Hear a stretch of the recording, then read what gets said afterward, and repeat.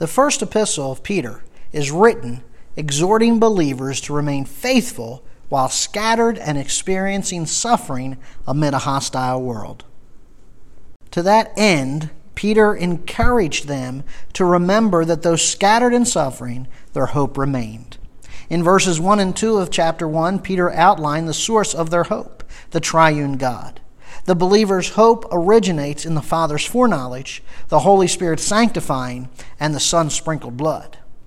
As Peter continues to write, telling believers that they are blessed and have a reason to rejoice. Imagine telling someone going through hard times to rejoice because they are blessed. For most, it's the last thing they'd want to hear. Some of his readers were facing martyrdom for their faith. Others were being treated unjustly by employers and spouses because of their faith. Nevertheless, Peter will demonstrate that believers are blessed and rejoicing amid trials because they have a living hope, inexpressible and glorious joy, and the Old Testament prophecies. So let's take our Bibles to 1 Peter chapter 1, verses 3 through 12, and examine how we are blessed and rejoicing amid trials. We are blessed and rejoicing amid trials because we have a living hope. We have a living hope. We're going to see this in chapter 1, verses 3 and 5. Let's begin with verse 3. Blessed be the God and Father of our Lord Jesus Christ, who according to his great mercy has caused us to be born again to a living hope through the resurrection of Jesus Christ from the dead. We're going to begin with hope's foundation. And hope's foundation is God's mercy. God's mercy. The verbal adjective blessed is used only 8 times in the New Testament and always refers to God. 2 Corinthians 1:3 and Ephesians 1:3 says, Blessed be the God and Father of our Lord Jesus Christ. The phrase is a reflection of the Jewish phrase, blessed be, that was used any time one mentioned the name of God. Psalm 41 verse 13. Blessed be the Lord, the God of Israel. You can see it also in Psalm 72:18, Psalm 89:52, and Psalm 106:48. That God is blessed means that he is worthy of praise by his people. And this praiseworthy God is none other than the God and Father of our Lord Jesus Christ. God is the God of our Lord Jesus Christ in relationship to Jesus' humanity. He is the Father of our Lord Jesus Christ in relationship to Jesus' deity. And thus, Peter denotes the hypostatic union of Jesus Christ. That is, Jesus Christ is one person with 2 natures, one human and the other divine, without any loss of either nature. Peter refers to Jesus Christ as Lord. The term Jesus means Yahweh saves, while the title Christ refers to his messianic calling. Regarding the term Lord, Robert Mounce states, quote, to call Jesus Lord is to declare that he is God. And since he is God, he is the sovereign one, and he has the right to reign over everyone.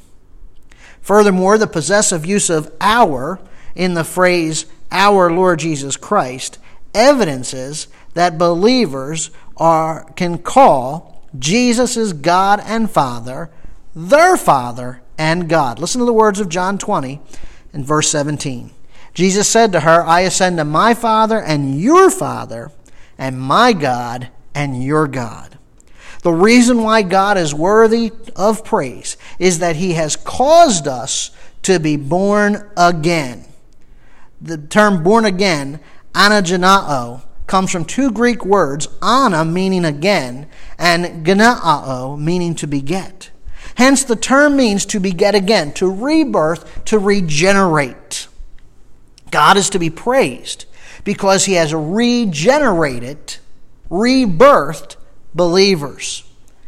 Now more specifically, it's God the Holy Spirit that causes this new birth. Titus 3:5, he saved us according to his mercy by the washing of regeneration and renewing by the Holy Spirit. John 3:6, that which is born of flesh is flesh, and that which is born of the Spirit is spirit. Hence, being born again is to be born from above. And the instrument by which the Holy Spirit accomplishes this new birth or regeneration is the Word of God. 1 Peter 1:23. For you have been born again, not of seed which is perishable, but imperishable, that is through the living and enduring Word of God. That the Word of God is the Holy Spirit's instrument in regenerating believers necessitates the importance of preaching. Romans 10:17. So faith comes from hearing, and hearing by the word of Christ. Now, the regeneration of believers is based upon God's great mercy. God's mercy is the demonstration of His kindness to those in distress, irrespective of whether or not they deserve it. Romans 9:15-16 and 18. For He says to Moses, I will have mercy on whom I have mercy, and I will have compassion on whom I have compassion. So then it does not depend on the man who wills or the man who runs, but on God who has mercy. So then He has mercy on whom He desires, and He hardens whom He desires. Now indeed, Peter was well versed in God's mercy after falling into the sin of denial, only to be restored to his apostleship by the very one whom he denied. It is God's mercy which cancels the debt of sin through the resurrection of Jesus Christ from the dead. Romans 9:23. And He did so to make known the riches of His glory upon vessels of mercy, which He prepared beforehand for glory. Ephesians 2:4 and 5. But God, being rich in mercy, because of His great love with which He loved us, even when we were dead in our transgressions, made us alive together with Christ. By grace you have been saved. Through regeneration, we have been given a living hope. And this hope is not a wishful thinking, but an eager, confident expectation centered on the triune God. That this hope is living, it's a living hope, means that it is active and lively. It's not a passive hope that someone might do something. Instead, it's an active hope that knows that the triune God is doing something. What God has done is saved us through His foreknowledge, the Spirit's ministry of sanctification, and the Son's sprinkled blood. What God is doing is sustaining scattered and suffering believers by guaranteeing their future resurrection and glorification through the resurrection and glorification of Jesus Christ. Romans 6:4 says, Therefore we have been buried with Him through baptism into death, so that as Christ was raised from the dead through the glory of the Father, so we too might walk in the newness of life. Ephesians 2:4 and 5. And raised us up with Him, and seated us with Him in the heavenly places in Christ Jesus. So what God has done is saved us. What God is doing is sustaining us, those scattered and suffering. And what God will do is give us as His children an inheritance. Now that brings us to 1 Peter 1:4. Verse 3 was hope's foundation, God's mercy. Again, we're blessed and we're rejoicing amid suffering, amid trials, because we have a living hope. Verse 3 is hope's foundation, which is God's mercy. Verse 4 is hope's object and inheritance. To obtain, verse 4, to obtain an inheritance which is imperishable and undefiled and will not fade away, reserved in heaven for you. See, the object of our living hope is an inheritance. And this inheritance is related to the eternal promise that God will give to His people. Hebrews 9:15 says, For this reason He is the mediator of a new covenant, so that since a death has taken place for the redemption of the transgressions that were committed under the first covenant, those who have been called may receive the promise of the eternal inheritance. Believers are predestined to be adopted by God, and this adoption guarantees that each of us receives an inheritance. Now, typically, the receiving of an inheritance requires the death of an individual who willed the inheritance. Hebrews 9:16 and 17. For where a covenant is, there must of necessity be the death of the one who made it. For a covenant is valid only when men are dead, for it is never in force while the one who made it lives. However, we receive our inheritance not because of Christ's death, but his resurrection.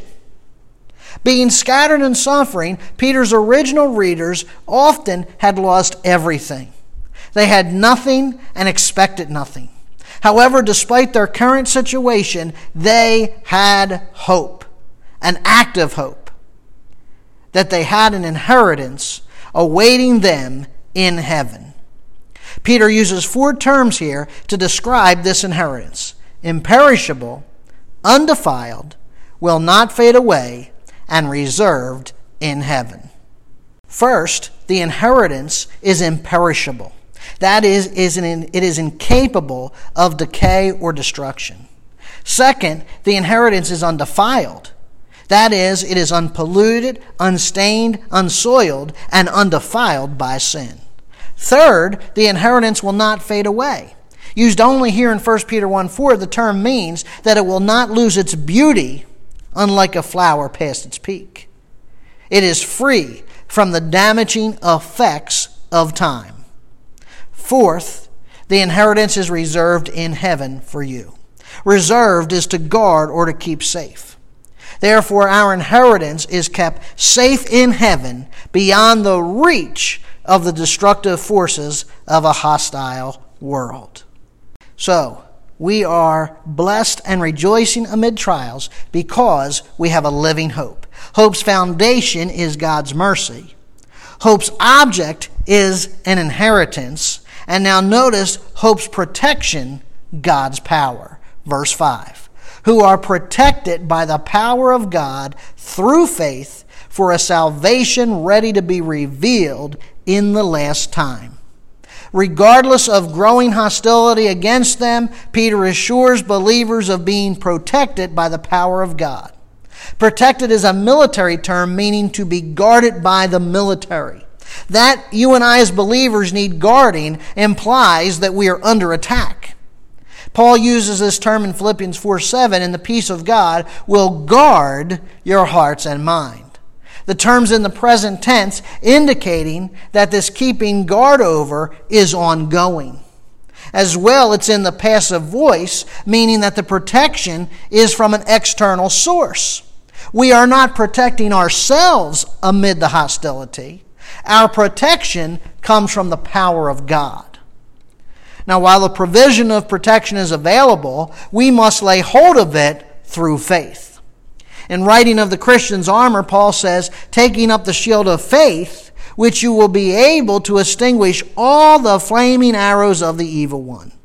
The shield or military guard is there in the hour of hostility, but we must take it by faith. Now, both Peter and Paul are dealing here with the doctrine of God's providence and human responsibility. Within God's providence, he has promised to protect us. But we must employ the faith in the fight against Satan and his demonic horde. That's our responsibility. We need not fret that God's protection might falter or fail. Peter affirms that God's protection will be available until, quote, a salvation ready to be revealed in the last time. The term salvation in the Greek is anarthros, meaning it lacks a definite article. This means that it's not salvation in the sense of redemption from sin and deliverance from the lake of fire. Instead, the term salvation is being used here as a synonym for the inheritance. Peter affirms that God's protection will be available until our inheritance is ready to be revealed. The inheritance is ready, that is, wholly prepared for immediate action. God is not in the process of setting aside an inheritance for us. He has already set it aside for us as his heirs. Also, note the phrase to be revealed means to disclose something previously unknown. Currently, we are unable to plumb the depths of our inheritance. However, in the last times, a reference to the rapture of the church and the return of Christ, God will make us, his children, know our inheritance experientially. Until that time, God's power will protect us no matter where we are scattered nor what we are suffering. We are blessed and rejoicing in trials because we have a living hope. It is founded on God's mercy. Its object is our inheritance, and its protection is God's power. Secondly, we are blessed and rejoicing amid trials because we have inexpressible and glorious joy. Inexpressible and glorious joy. Verse 6, 1 Peter 1, verse 6 through 9. In this you greatly rejoice, even though now for a little while, if necessary, you have been distressed by various trials, so that the proof of your faith, being more precious than gold, which is perishable, even though tested by fire, may be found to result in praise and glory and honor at the revelation of Jesus Christ. And though you have not seen him, you love him.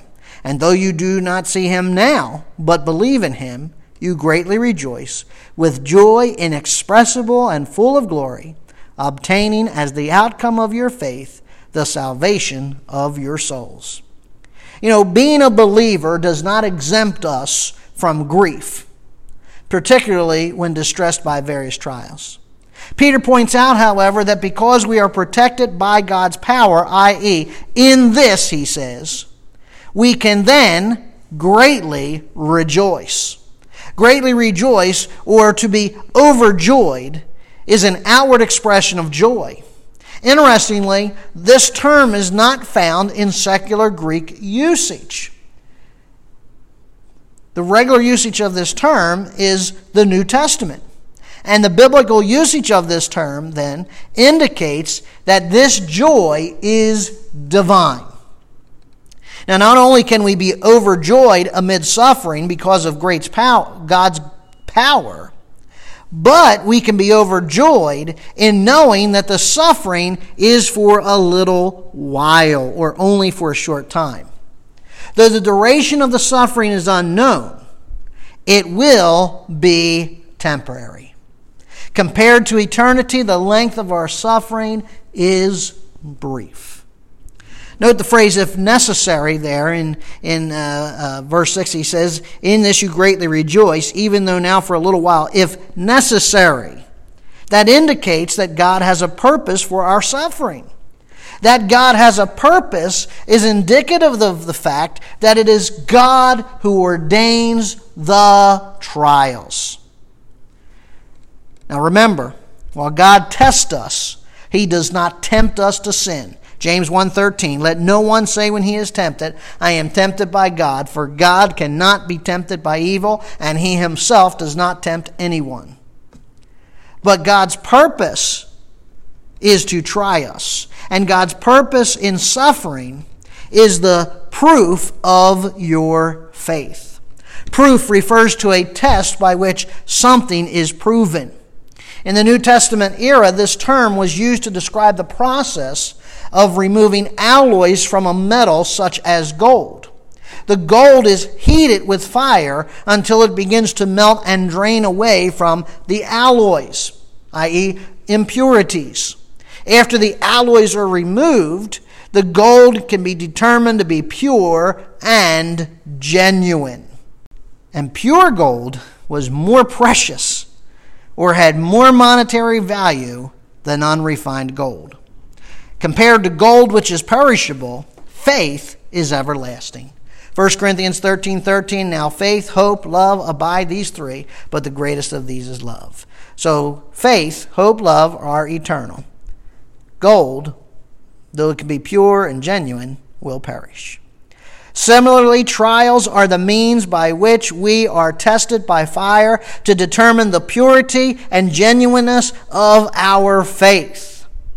As the great hymn, How Firm a Foundation, states, the flame will not hurt thee, I only design thy dross to consume and thy gold to refine.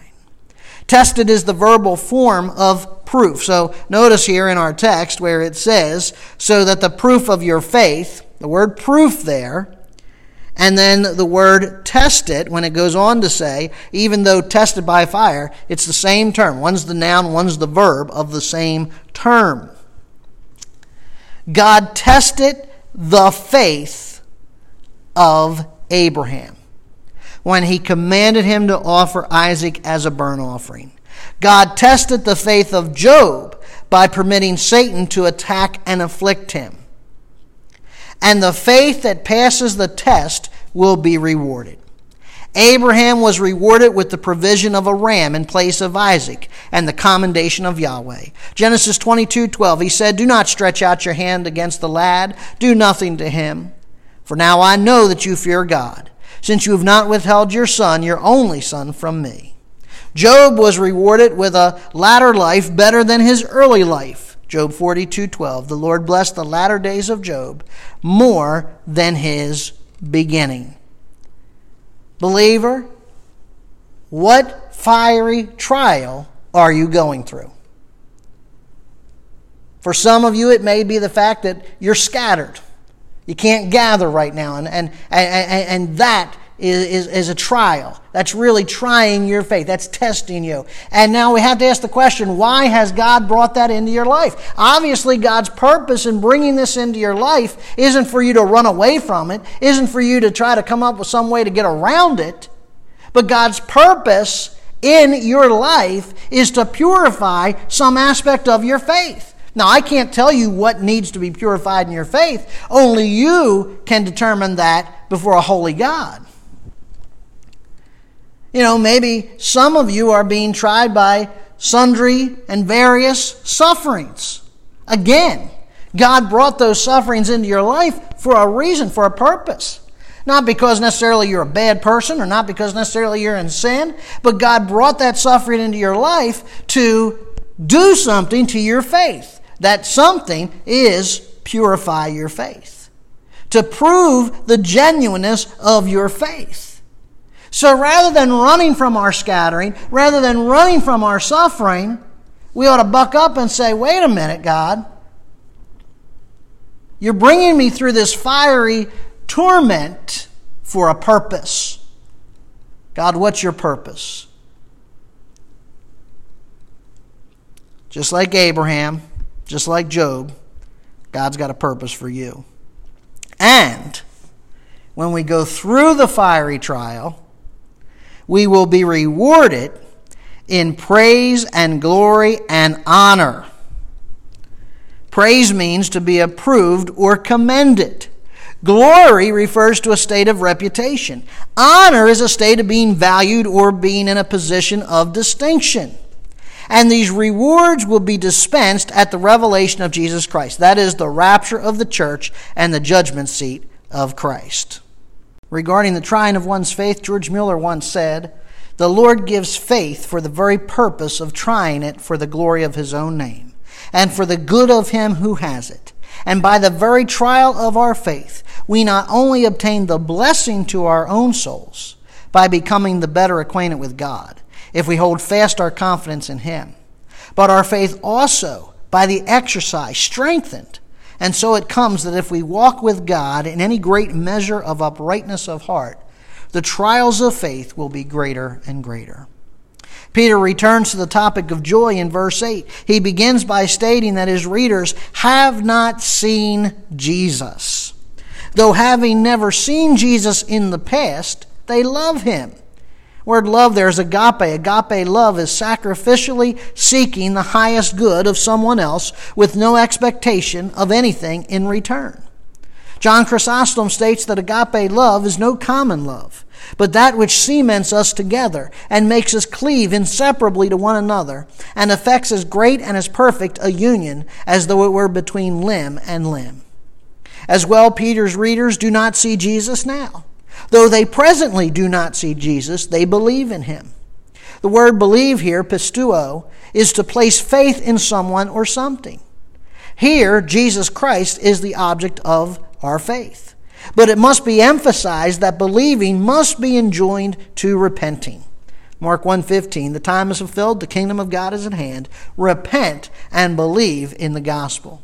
Repentance and faith are dual sides of the same coin. Repentance on one side is a change of behavior, confessing and forsaking sin. Denial of oneself is evidence of repentance. Faith on the other side is placing our confidence in the work of Christ, his death, his burial, and resurrection. Surrender to Jesus' lordship evidences our faith. And anyone who refuses to obey the Son's call to repent and believe will burn eternally in the lake of fire. Now, Peter's purpose in using the concussive clause, though, when he says, though you have not seen Jesus, though you do not see Jesus now, is to commend his readers. Peter still remembers the words of Jesus to Thomas following the resurrection. John 20:29, blessed are they who did not see and yet believed. These second-generation Messianic believers lived by faith, not by sight. Now, because they loved Jesus and believed in him, they are filled with joy inexpressible and full of glory. If we love Jesus and believe in Jesus, we will be filled with joy inexpressible and full of glory. Joy is not based on our circumstances. It's based on our love for Jesus and belief in him. Trials may cause grief, but they cannot remove our joy. Notice it's inexpressible joy. Inexpressible, only used here in the New Testament, meaning a joy that defies expression or description. That is, it cannot be explained by human words. Full of glory means that even now we have the kind of joy that we will have in heaven. We're awaiting our glorification, but our joy is already glorified. And we have a reason to rejoice greatly. The reason is that we are obtaining or surely receiving the outcome of our faith. In other words, the outcome of our faith is guaranteed. That's why we can rejoice. That's why we have this inexpressible and glorious joy, because the outcome or the goal of our faith is guaranteed. And the goal of our faith is the salvation of our souls. The moment we repent of our sin and believe the gospel, we receive salvation. But our salvation is not complete. There is a present reality and a future expectation to salvation. For example, Ephesians 2:8 says, for by grace you have been saved through faith. But Romans 13:11 says, salvation is nearer to us than when we believed. Ephesians 1:7 says, in him we have redemption. Ephesians 4:30 says, you were sealed for the day of redemption. Ephesians 2:6, he has seated us with him in heavenly places. Colossians 3:1 says, keep seeking the things above where Christ is seated. Romans 8:15, you've received a spirit of adoption. Romans 8:23, we're waiting eagerly for our adoption. Romans 8:30, whom he justified, he also glorified. Romans 8:17, we may also be glorified with him. So there's a present reality to salvation, but there's also a future expectation. But we do not need to fear that our salvation will be lost, because God has promised to bring it to completion. Philippians 1:6, for I am confident of this very thing, that he who began a good work in you will perfect it until the day of Christ Jesus. And it will be made complete at the rapture, when mortality puts on immortality and corruption puts on incorruption, just as foretold in 1 Corinthians 15:52-53. Inexpressible and glorious joy cannot be contrived or fabricated. It does not come from an abundance of stuff. It is the possession of everyone whose Lord and Savior is Jesus Christ. And such joy transcends the trials of this life, especially knowing that God brings us through trials for the purpose of perfecting and purifying us. So as believers, we are blessed and rejoicing amid trials. We are blessed and rejoicing amid trials because we have a living hope. A hope founded on God's mercy, a hope whose object is our inheritance, and whose hope is protected by God's power. And we are blessed and rejoicing amid trials because we have inexpressible and glorious joy. And finally, we are blessed and rejoicing amid trials because we have the Old Testament prophecies. Verse 10, 1 Peter 1, verse 10 to 12.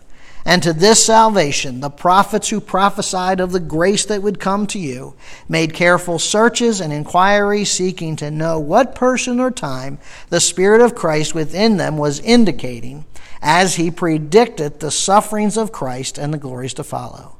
It was revealed to them that they were not serving themselves, but you, in these things which have now been announced to you, through those who preaching the gospel to you, by the Holy Spirit sent from heaven, things into which angels long to look. Now the term salvation in verse 10 links back to verse 9. In verse 9, the goal of salvation in the future provides inexpressible, glorious joy amid present suffering. In verse 10, Peter looks back at the revelation of salvation in the Old Testament through the prophets. Through the ministry of prophecy, the prophets were ministering to you and me, the recipients of the gospel. Though scattered and suffering in a hostile world, we enjoy the blessings of the Old Testament prophecies. Now, the prophets refer to all of the Old Testament prophets from Moses to Malachi. Luke 24, 26, 27 says, "Was it not necessary for the Christ to suffer these things and enter into his glory? Then beginning with Moses and with all the prophets, he explained to them the things concerning himself in all the Scriptures." The Old Testament prophets foretold of the grace that would come. And this grace includes all aspects of our redemption, from Christ's incarnation through his reign. And now the prophets didn't always understand the meaning of their prophecies. Instead of doing what many believers do when they come across a problematic scripture, they chose to, quote, make careful searches and inquiries seeking to know the meaning of the prophetic word. Careful searches means to discover something in a diligent and exacting manner. Inquiry referred to investigating something in great detail over a long period.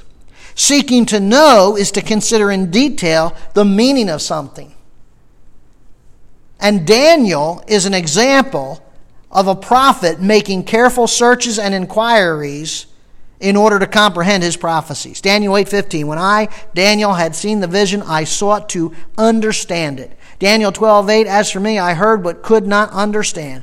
You and I, believer, we need to stop neglecting the Old Testament and follow the example of Daniel and the other prophets. Please do not give up in frustration. Instead, study it diligently. Study it in great detail. Study it for long periods. How many of you are malnourished and impoverished spiritually because you've neglected 2/3 of the Scripture?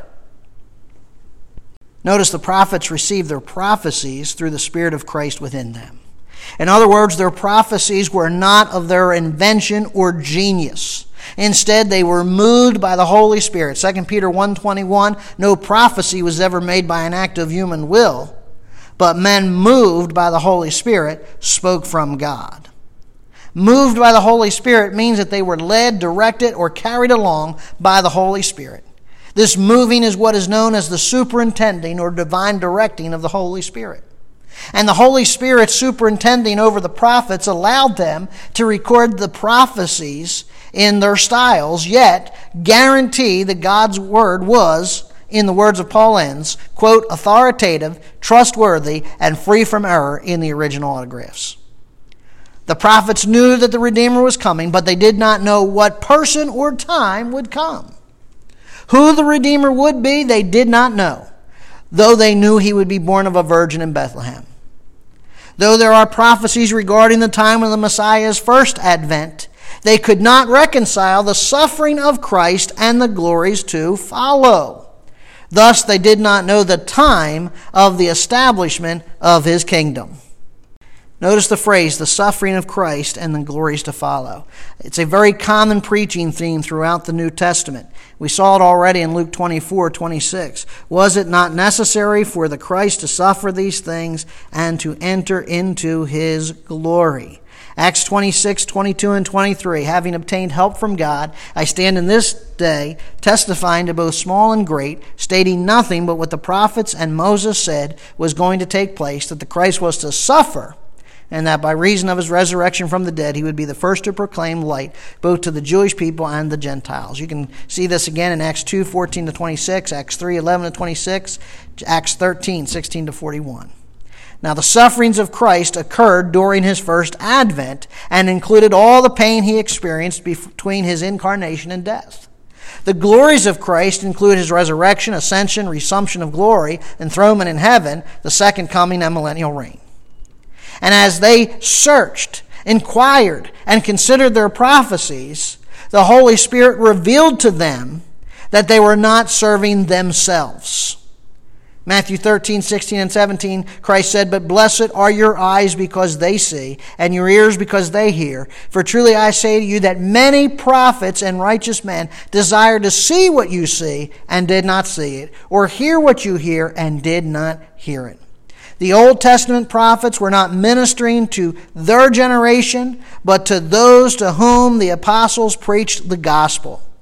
Peter uses the phrase "by the Holy Spirit sent from heaven" to reference Pentecost, when the Holy Spirit began to indwell believers so that they could bear witness of Jesus Christ. The preaching of the gospel and the resulting salvation is so magnificent that the angels long to look into these things.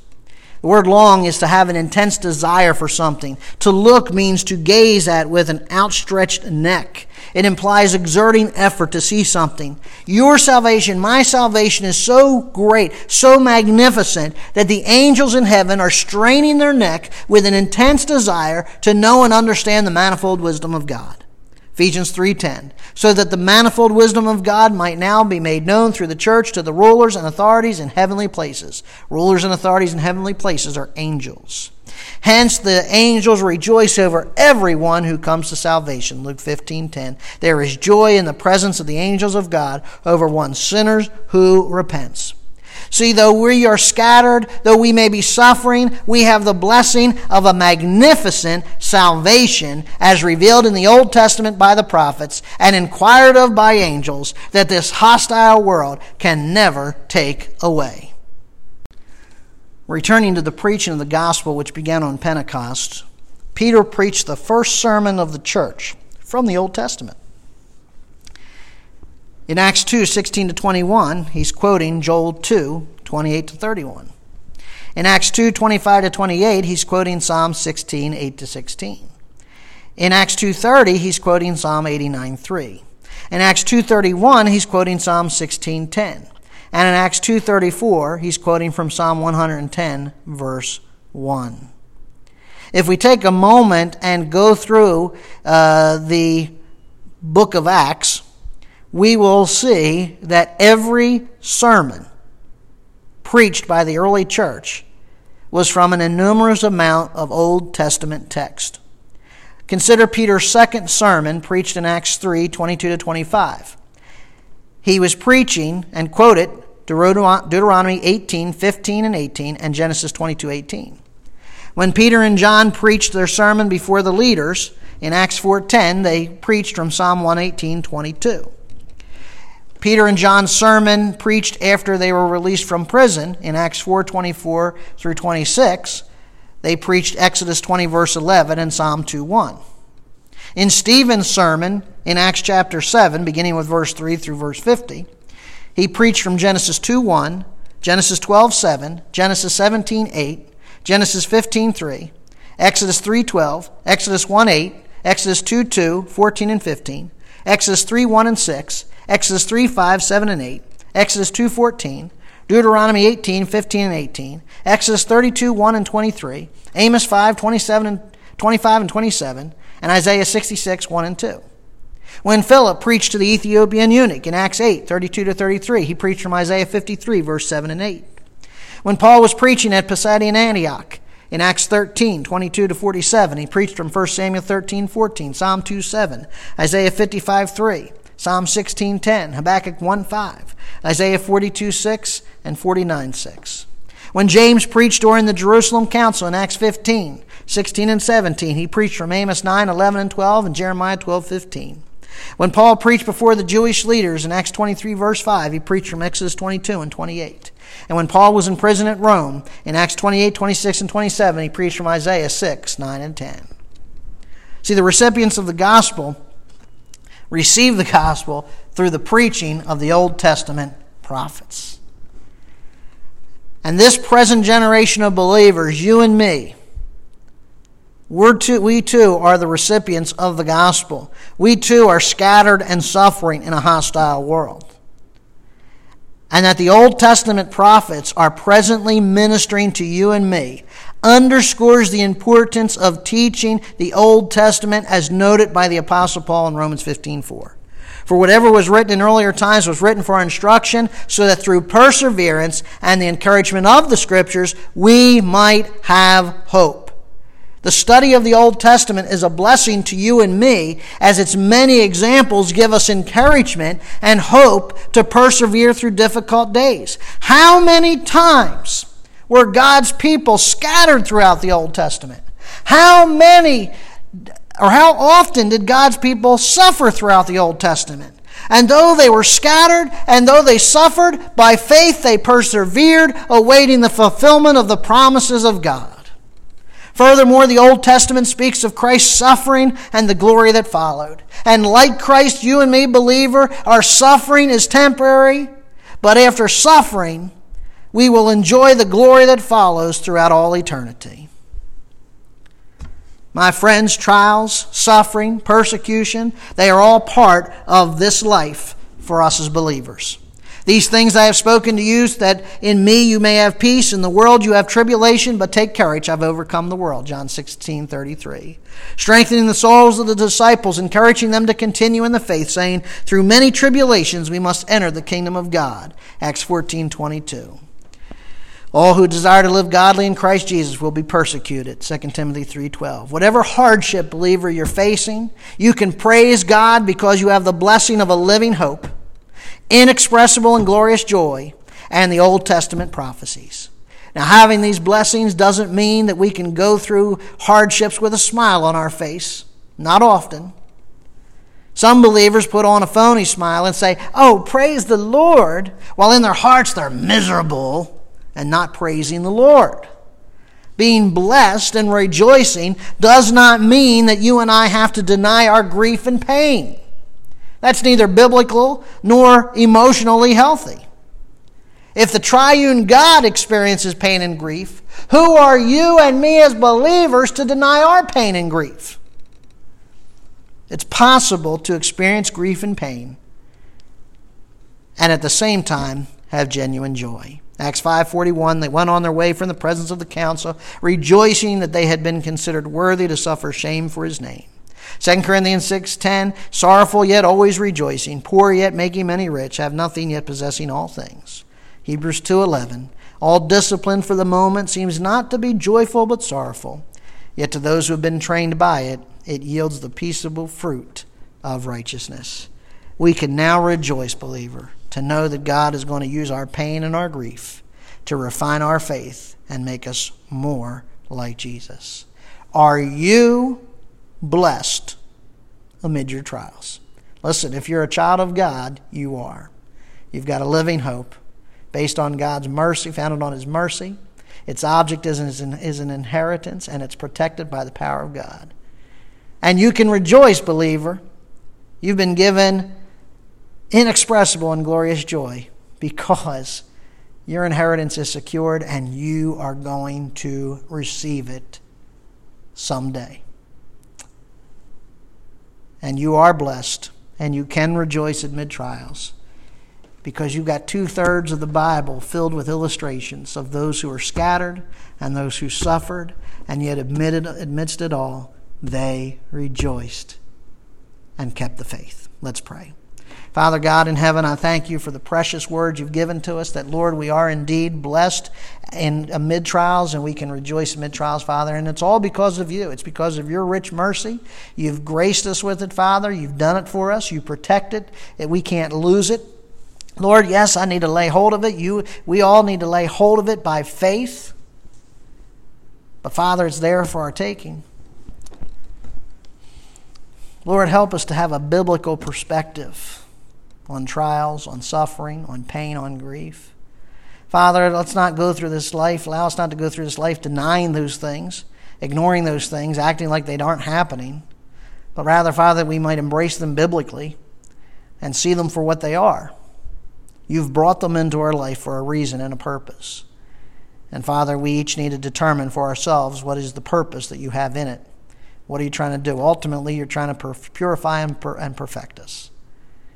But what that may be in the short term, only each of us can know before you. So help us to that end to know these things. Father, I thank you that the sufferings of life are not without purpose, and that, Lord, you have a reason in it all. We thank you for that. In your Son's precious and holy name we give thanks. Amen.